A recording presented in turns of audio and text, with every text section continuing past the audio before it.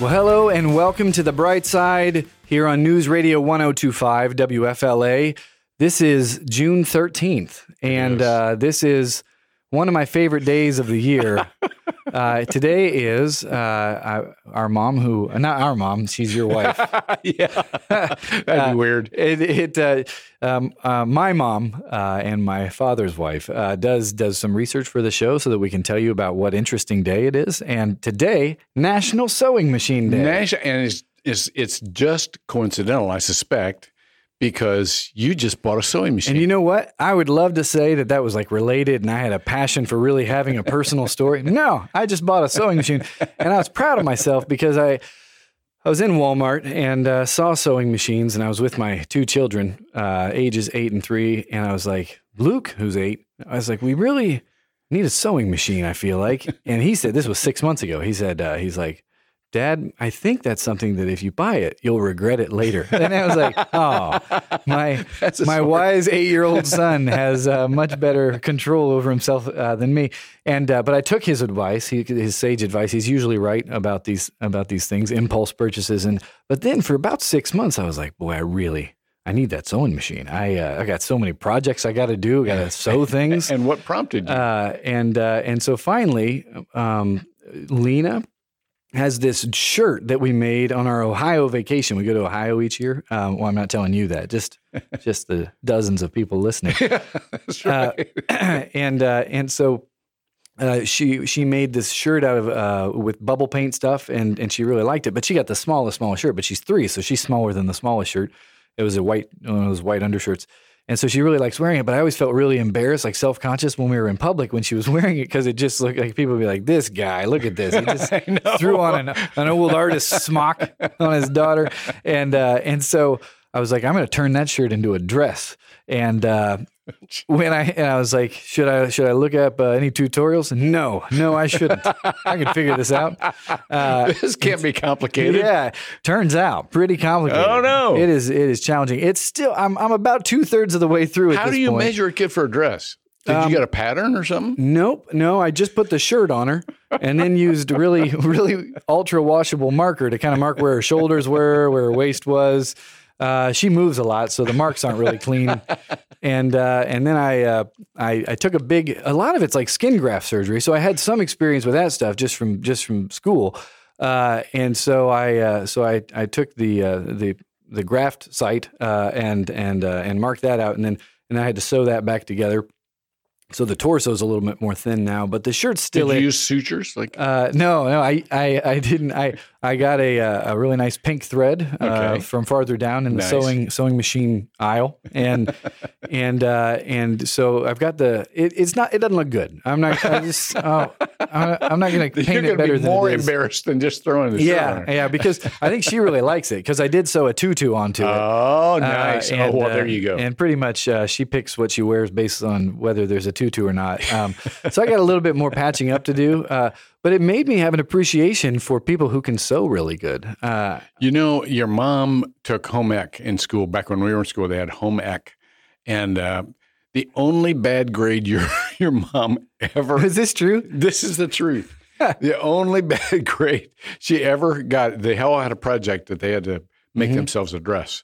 And so she just did her very best, and she thought she did a pretty good job, and she got like a D on it. Oh, really? And it scarred her for the rest of her life. Yeah. Well, it's a real challenge. I thought it'd just be a thing. I thought it'd be like suturing. Yeah. No. There's a whole set. Fabric's weird because it bunches up and you have to move along and keep everything in check. And half the time you make a whole thing and you realize the thread's not even in the needle, and then you just punch a bunch of holes in it, and it's really, really challenging because I had occasionally sutured things, like where I did actually just use suture and like to hem something, and that was easier. But this thing, it's a whole different animal.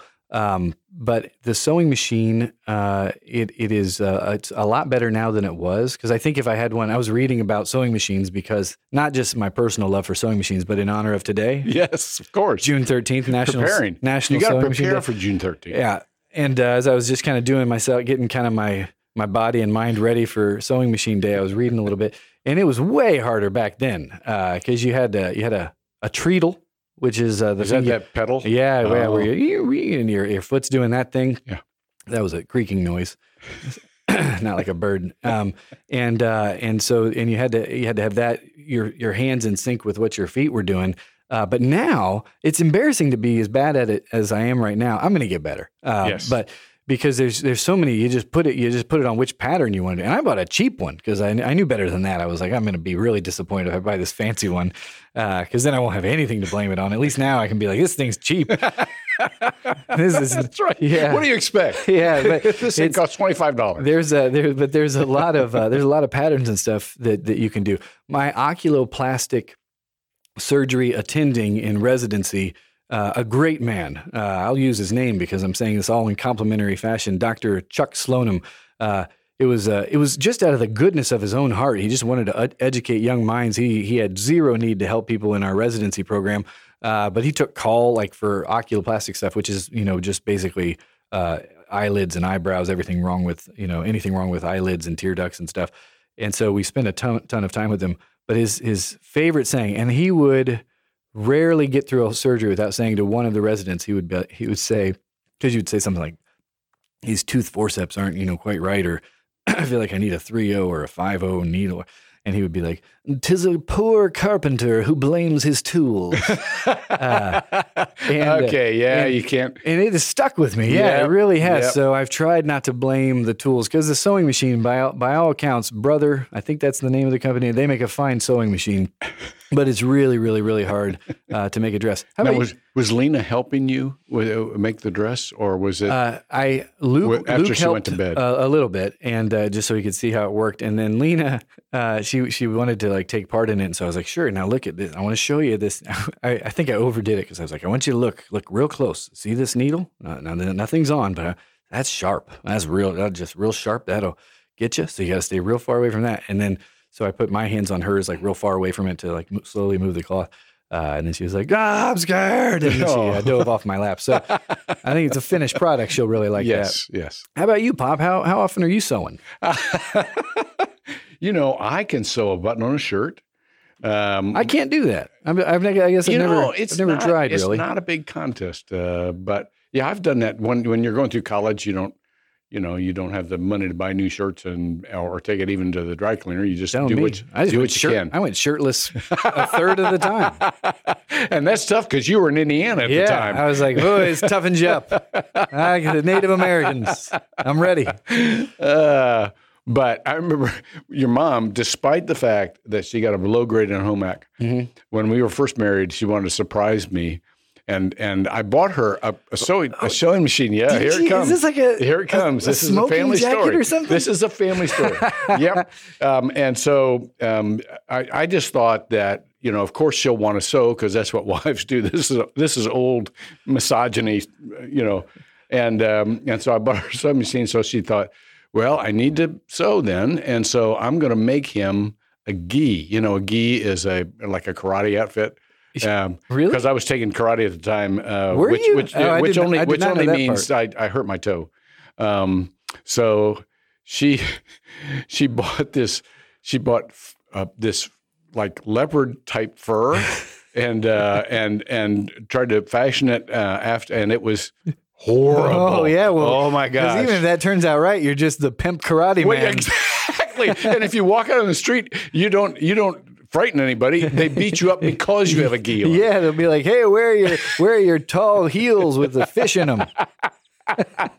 Where's your velour hat?" That's really funny. I had no idea. Oh man, it was for a gi. In my head, it was always for like one of those like sophisticated like smoking jackets, like Hugh Hefner always used to wear. I wish we'd have kept it. That's a lot different. And this seems like a tenuous connection, but it really is connected to our guest today. It's only occasionally we have a guest that I'm excited enough to talk to that I'm like kind of mildly nervous. And that is today because we have the president of Valencia College here. And he's humble about it, but he's not talking, so I can say it. He's been this driving force in making Valencia into this nationally impressive place that it is. For people who want to better themselves. say you're terrible at sewing, but you have a dream, you know? That's right. Where are you going to do that? That's right. Valencia's got the answer, along with a million others. So we're going to go to break now, but when we come back, we're going to talk to him. I'm really excited. Oh, yeah.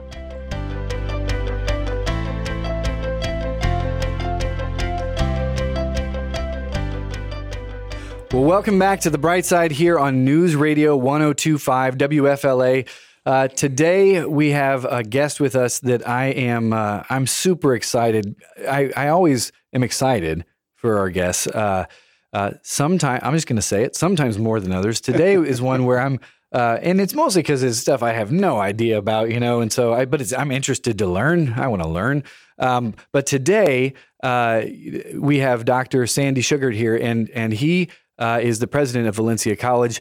If you've lived in Orlando for any amount of time, you're aware of Valencia's presence, partially because it continues to become more and more prominent in what it's doing locally and in what it's doing nationally. And a lot of that is because of your leadership. Thank you for being here today. It's really a pleasure. Really, really nice. So you got to Valencia in 2000, is that right? January 2000. And so your doctorate I was reading was you from UNC in Chapel Hill, right? Go Heels.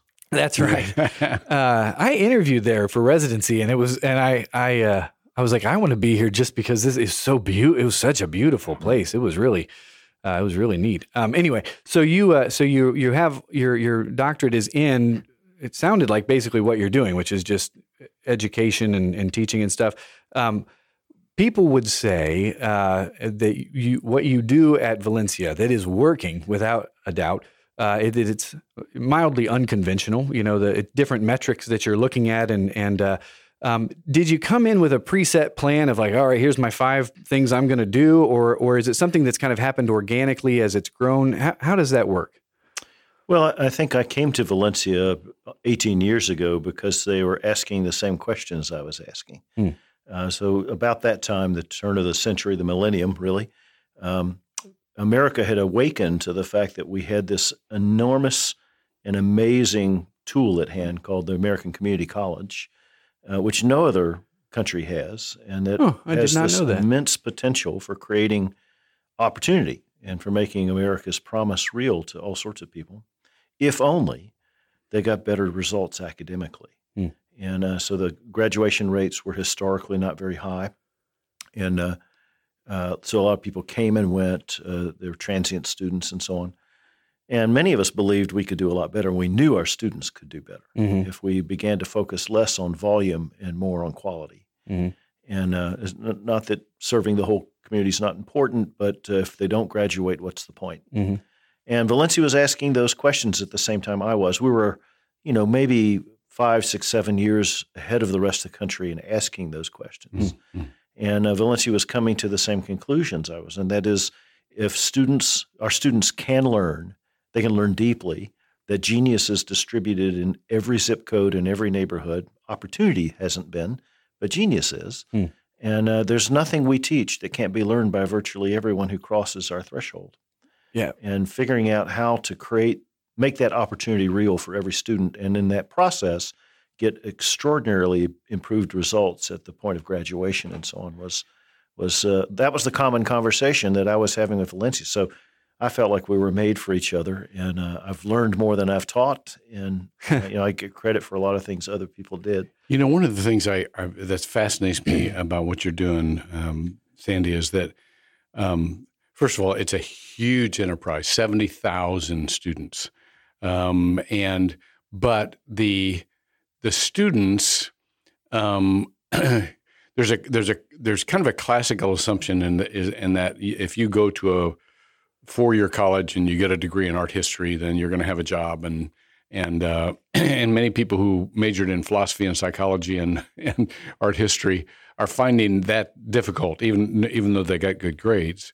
But the community colleges, these gems of the community, both accept and train and see potential in those who wouldn't fit in a 4-year curriculum.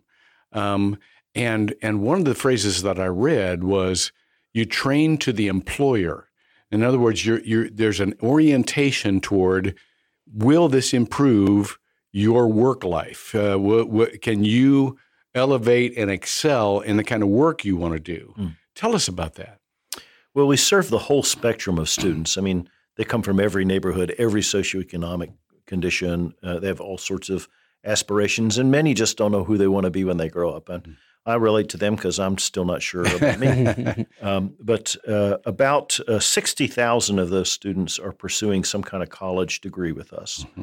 A little more than half of them know that they want to earn a bachelor's degree, and so they're in a transfer curriculum. And that's your basic general education aimed towards probably a major in business or life sciences or engineering technology, something like that. And they follow a certain path. And most of them take very close to the same courses. That's your freshman and sophomore year in any university. Another 40% or so are enrolled in associate of science programs, and those are designed to make you employment ready with 60 credit hours, which if you're attending full-time is 2 years. Not everybody does it. About half attend a little less than half attend full-time. The others are part-time, and they're working and doing other things. But those are finely tuned to the demands of the workplace so that they're work ready when they hit the floor. So that would be things like nursing. We're the largest producer of nurses in the region, and at both the associate's degree and now we're doing Bachelor of Science in Nursing completion programs, allied health programs, engineering technologies, information technology, paralegal, all sorts of it. There are over 100 of these degree programs that are designed to meet the needs of the employer and the employee, so the employee can advance and the employer wants to keep them on. And then there's one more niche, Joel, and that's we have an unusual economy in Central Florida. What makes us great also has a soft underbelly. So we love our tourism industry, but there tends to be a fair number of people who are underemployed, and they get stuck in that underemployment. So the rest of our programming is aimed really at them. And the idea is in a very short time, we'll give you skills that will move you up 2 or 3 rungs on the ladder. Yeah. Maybe not up a body length, but 2 or 3 rungs, and come back and we'll do it again, and come back and we'll do it again, and they'll have a sustainable living life. I thought that was such an interesting anecdote that I read. It was today I read it about the guy that was working at Universal and was just doing the regular. I don't know. I know at Disney they're called cast members. I don't know what at Universal they're called. Harry Potter's or something. I'm not sure. But he then got that really impressive sounding degree in laser photonics or something like that, and came back and he's doing all of the optics laser stuff for the Harry Potter thing at the same place. It's what you're talking about. Is this there's an upward mobility. I mean, you get an education in something and it gives you upward mobility to the next rung on the ladder, and that's not an issue of a lot of times whether people have money or even whether they have motivation. That stuff can be either motivation's there, money can be figured out, but it's do they have access to it? It looks like through this that people do. Would you say that it's more? Is it kind of these are equal pathways that both are kind of equal importance of being the first 2 years to go to a 4-year. To finish up at UCF or something like that. What's that thing? What's the thing called? Direct Connect. Direct Connect, yeah. Is that the main focus, or is these 100 programs is a lot of these different, associate science? Is that the main focus? Is it just those are kind of equal and parallel courses? Yes. The answer is yes to all those things. Valencia is enormous in part because in this community, there's no one else to do the job. So, in places that were settled much earlier than Central Florida was, had a boom of colleges, mostly little church colleges and teachers' schools that were later turned into regional universities. We were settled so late that we missed that boom. So anywhere else in the country with a couple of million people would have 30 or 40 colleges to serve it. We basically have UCF, Valencia, Seminole, Rollins, and Stetson. All thanks to tons of swamps and mosquitoes. That's right. And lack of air conditioning. So we're in a position, and UCF and Seminole are in this position too, where we really can't afford to say no to anything the community really needs. And so all those things are important. Yeah, I thought that was fascinating. I mean, the kind of dynamic relationship with needs in the community, and then stepping in to say, yeah, we can help fill that need. I mean, the nursing one is a really great example. I loved I feel like you could write a book called The Art of the Deal 2, Dealier. When you were talking to the guy, I think it was Florida Health or something, where you were saying you need this many nurses, and is that worth supplementing? And I think it was $1 million or something like that to get this many nurses. I did not know that Valencia is the what I don't know how you'd say that, greatest producer of. We're the largest producer of registered nurses in the region, and but we do a lot of things like that. I think the value proposition to the community says we're not a destination. Valencia is not a destination. No college or university is a destination. Mm-hmm. Many think of themselves as destinations. If you get here, your life will be good. We're a bridge. Mm-hmm. So wherever our students need to go and want to go in their lives, that's our job is to get them there. Mm-hmm. So, people shouldn't wake up in the morning and say, if I could just get admitted to X college or just earn a degree from Y university, my life would be complete. You're just crossing a bridge. And so we focused on being the best bridge in the world. Yeah. If we can be the best bridge, then we'll get our students where they need to be, and their stories become our story. I love that. Well, we have to go to break now, but when we get back, what I want to talk about is a little bit more of the idea of college as a bridge rather than a destination.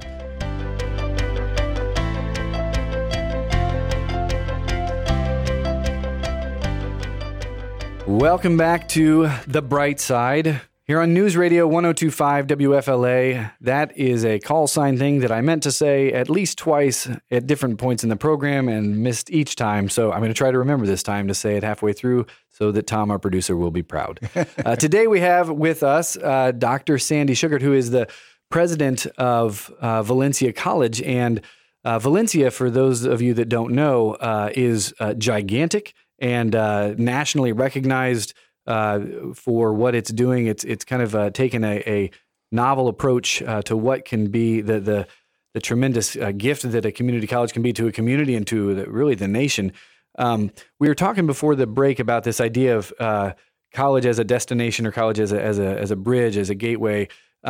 Because one of the things I thought was interesting as I was reading through some of your stuff is this traditional idea of you kind of pack it up, you go to this place for 4 years, you live there, there's, Greek life and parties, and you have, I don't know, my college kind of stunk, so I'm not sure what people do.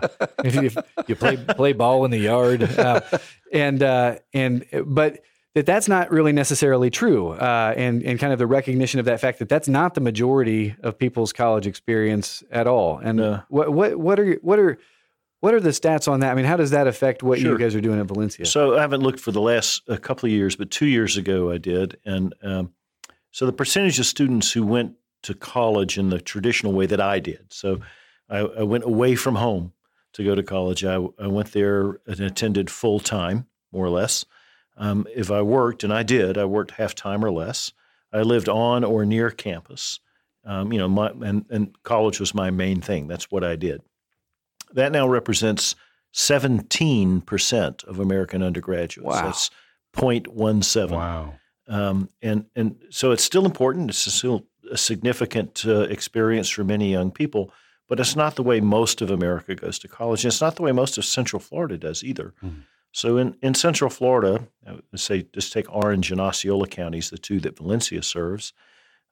Of the students who graduate and go on within a year to any college or university, of that group, 2 out of 3 come to Valencia. 1 in 6 goes to some state university, and 1 in 6 does something else, an independent college, a tech center, or tech college, or an apprenticeship, something.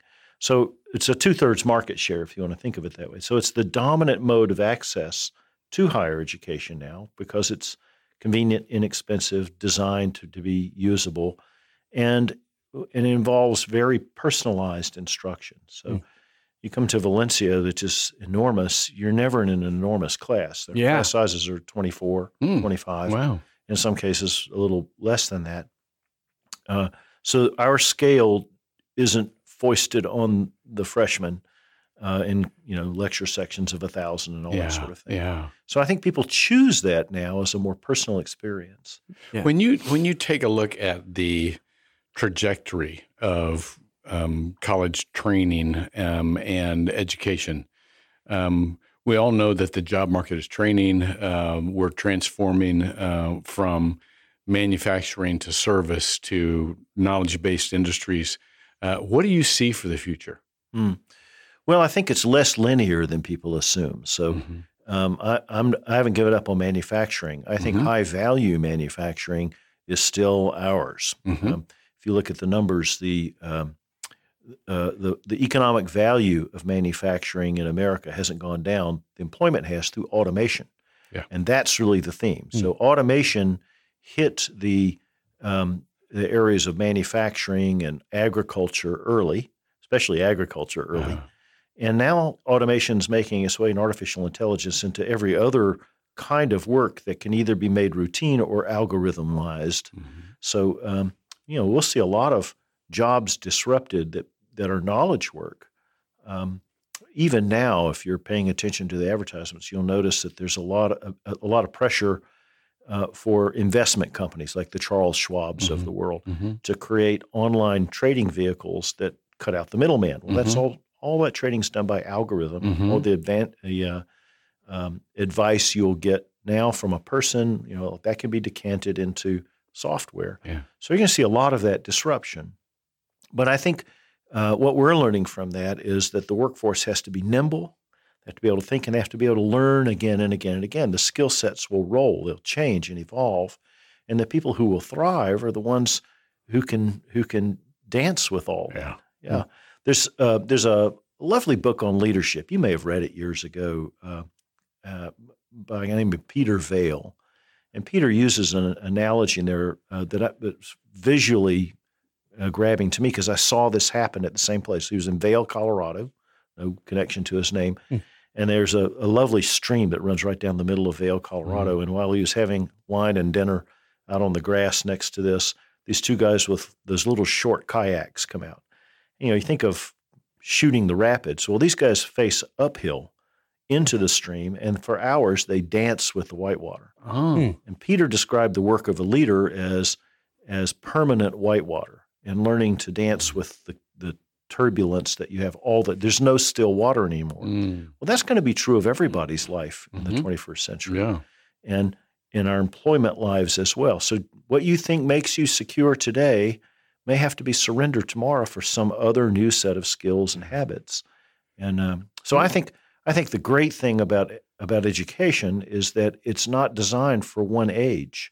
You can do this over and over again. If we do our jobs well, you might not even need us to learn the next thing you need to do. That one of the things that, and let me ask a follow-up here because I was telling you during the break that one of the things that I love about what Valencia does is that it deals with a certain portion of the population that I also deal with when it comes to homelessness, and that is people who have minimum wage jobs. They're hard workers, but they just can't earn enough to support their family, keep a roof over the head, and the slightest bump, the slightest car breakdown or momentary sickness can throw them into unemployment and so on and so forth. And so I know that there are people who are listening who say, "Man, I wish I could, get to the next. I get enough training to get me in a position for advancement in any company, because I don't want to just, spend the rest of my life doing a minimum wage job because my family needs more than that. And I think I can do more than that, but I can't picture myself going back to college." What do you say to somebody like that? There are opportunities for these people, but we've had to think differently about how we equip them to take advantage of them. So it's an interesting time in our local and national history in that we have very low unemployment and we have high job vacancies. So the long-term curve on employment is really terrible shortages of skilled people because the baby boomers, my generation, are retiring out and I don't know what we're doing. They're doing things I wouldn't do. But anyway, But anyway, they're retiring out. And so we have deep shortages of skilled laborers and skilled craftsmen and all sorts of parts of the economy. So we noticed it first here in construction. When construction rebounded after the recession, there were no workers. And so both the time to deliver projects and the cost of projects was running up on highways, buildings, all the things they build, because they didn't have the labor. They didn't have skilled people to do the various trades. And you can't train those people in the old-fashioned ways anymore, a 7-year apprenticeship or a 3.5-year part-time college education, whatever it might be. The opportunity cost to them, since they're already working, is too high. Yeah. So we've redesigned programs so that we unbundled the skills into shorter packages, and you can get a certificate, 2 or 3 certificates sometimes, in a matter of a few weeks. Wow. And when you've got the certificates, you get hired almost immediately. Wow, that's awesome. And they're designed to take people who maybe are making $9, $10 an hour, parking cars, cleaning rooms, whatever they may do, and giving them enough skills so that they can go to $13.50 or $14 an hour in a full-time job with benefits. Wow. That's and then they can awesome. come back to us later and do another 3 weeks, get a new package of skills, maybe go from $13 or $14 to $17 or $18. Do people just call the college and say, what's the menu of possibilities do you guys have? Yes, it's called the Accelerated Skills Training, Okay. AST, and it's offered throughout the college district. And it's expensive in some ways. The tuition's high, but there's usually tuition help. So things like Career Source Florida and others have been wonderful in helping to support. All these are VA approved. If you're a veteran, it's all covered.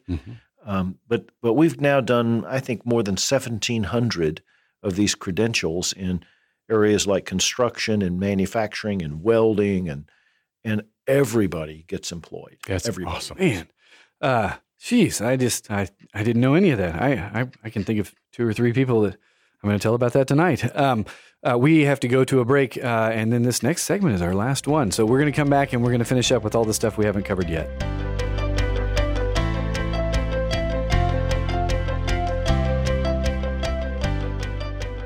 Welcome back to The Bright Side on News Radio 102.5 WFLA. Those are letters and numbers that I forgot to say halfway through This is like confession. Every segment's like confession. So today we have with us Dr. Sandy Shugart, who is single-handedly saving the hearts and minds of Central Florida. It's about time. Yeah, sometimes somebody did. I know. But it's really, sometimes we say that and it's an exaggeration, but I feel like it's only slightly so here. So before we went to the break, we were talking about these ASTs, Accelerated Skills Training. Skills Training. And you were saying it, just a couple of weeks, the one we were talking about over the break, 9 weeks to a bulldozer driver, which that sounds like a book title, actually, or a movie, a very exciting movie.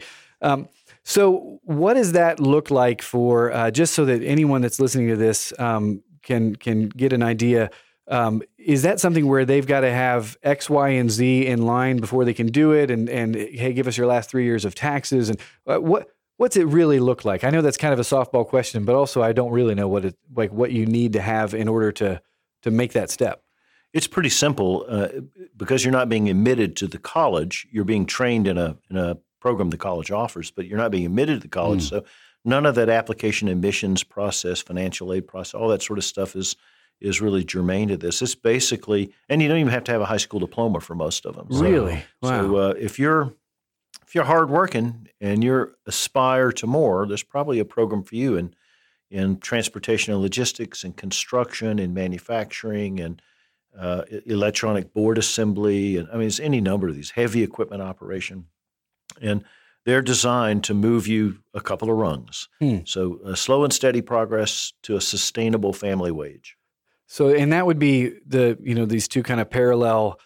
They're not competing with each other. They're just you're a man who's doing a lot of things, but there's two parallel paths that and goals that Valencia is accomplishing. One is this direct connect thing where it's like, hey, before you go spend $1 bajillion and you don't even know what you want to do, and you don't want to sit in a class with 1,000 other students, come here for the first 2 years, and you've got a direct guaranteed admission. By the way, how was negotiating at? I mean, how did everybody just kind of meet in the same room and said, hey, we all have the same goals here? Or did you, I don't know, send them cards? How's that work? Or do they send you cards? Well, we're very fortunate in Central Florida to have leaders of our education systems who are in their roles for a long time and have always had a deep concern for the community ahead of the institution. And John Hitt's always been one of them. And we'll miss John. I love his replacement too, Dale Whitaker, who's been his provost, is a good friend. But John was as concerned as anyone as UCF became more and more selective for admission. He was concerned about the access issues, who gets to go to college. And so he and I kind of put our heads together and came up with Direct Connect. He probably should get more credit than I, and worked out the guarantee and understood that our graduates perform very, very well after they transfer, and they add greatly to the diversity of the UCF graduating class. So a fourth of the graduates at UCF just about are Valencia transfer students. Oh, how about that? It's just we've been joined at the hip forever. That is fascinating. Yeah. I did not know that. So I'd give John the lion's share of the credit for having the vision to have both a selective university and one that's highly accessible through a partnership. Yeah, because I mean, one of the things that I was reading about was that there's almost a bottleneck to make it through. It was these the 15 to 20 gateway courses, that make up the majority of the first year, and that really is this bottleneck. If you can get people through that, then the majority will go on to succeed and to graduate, and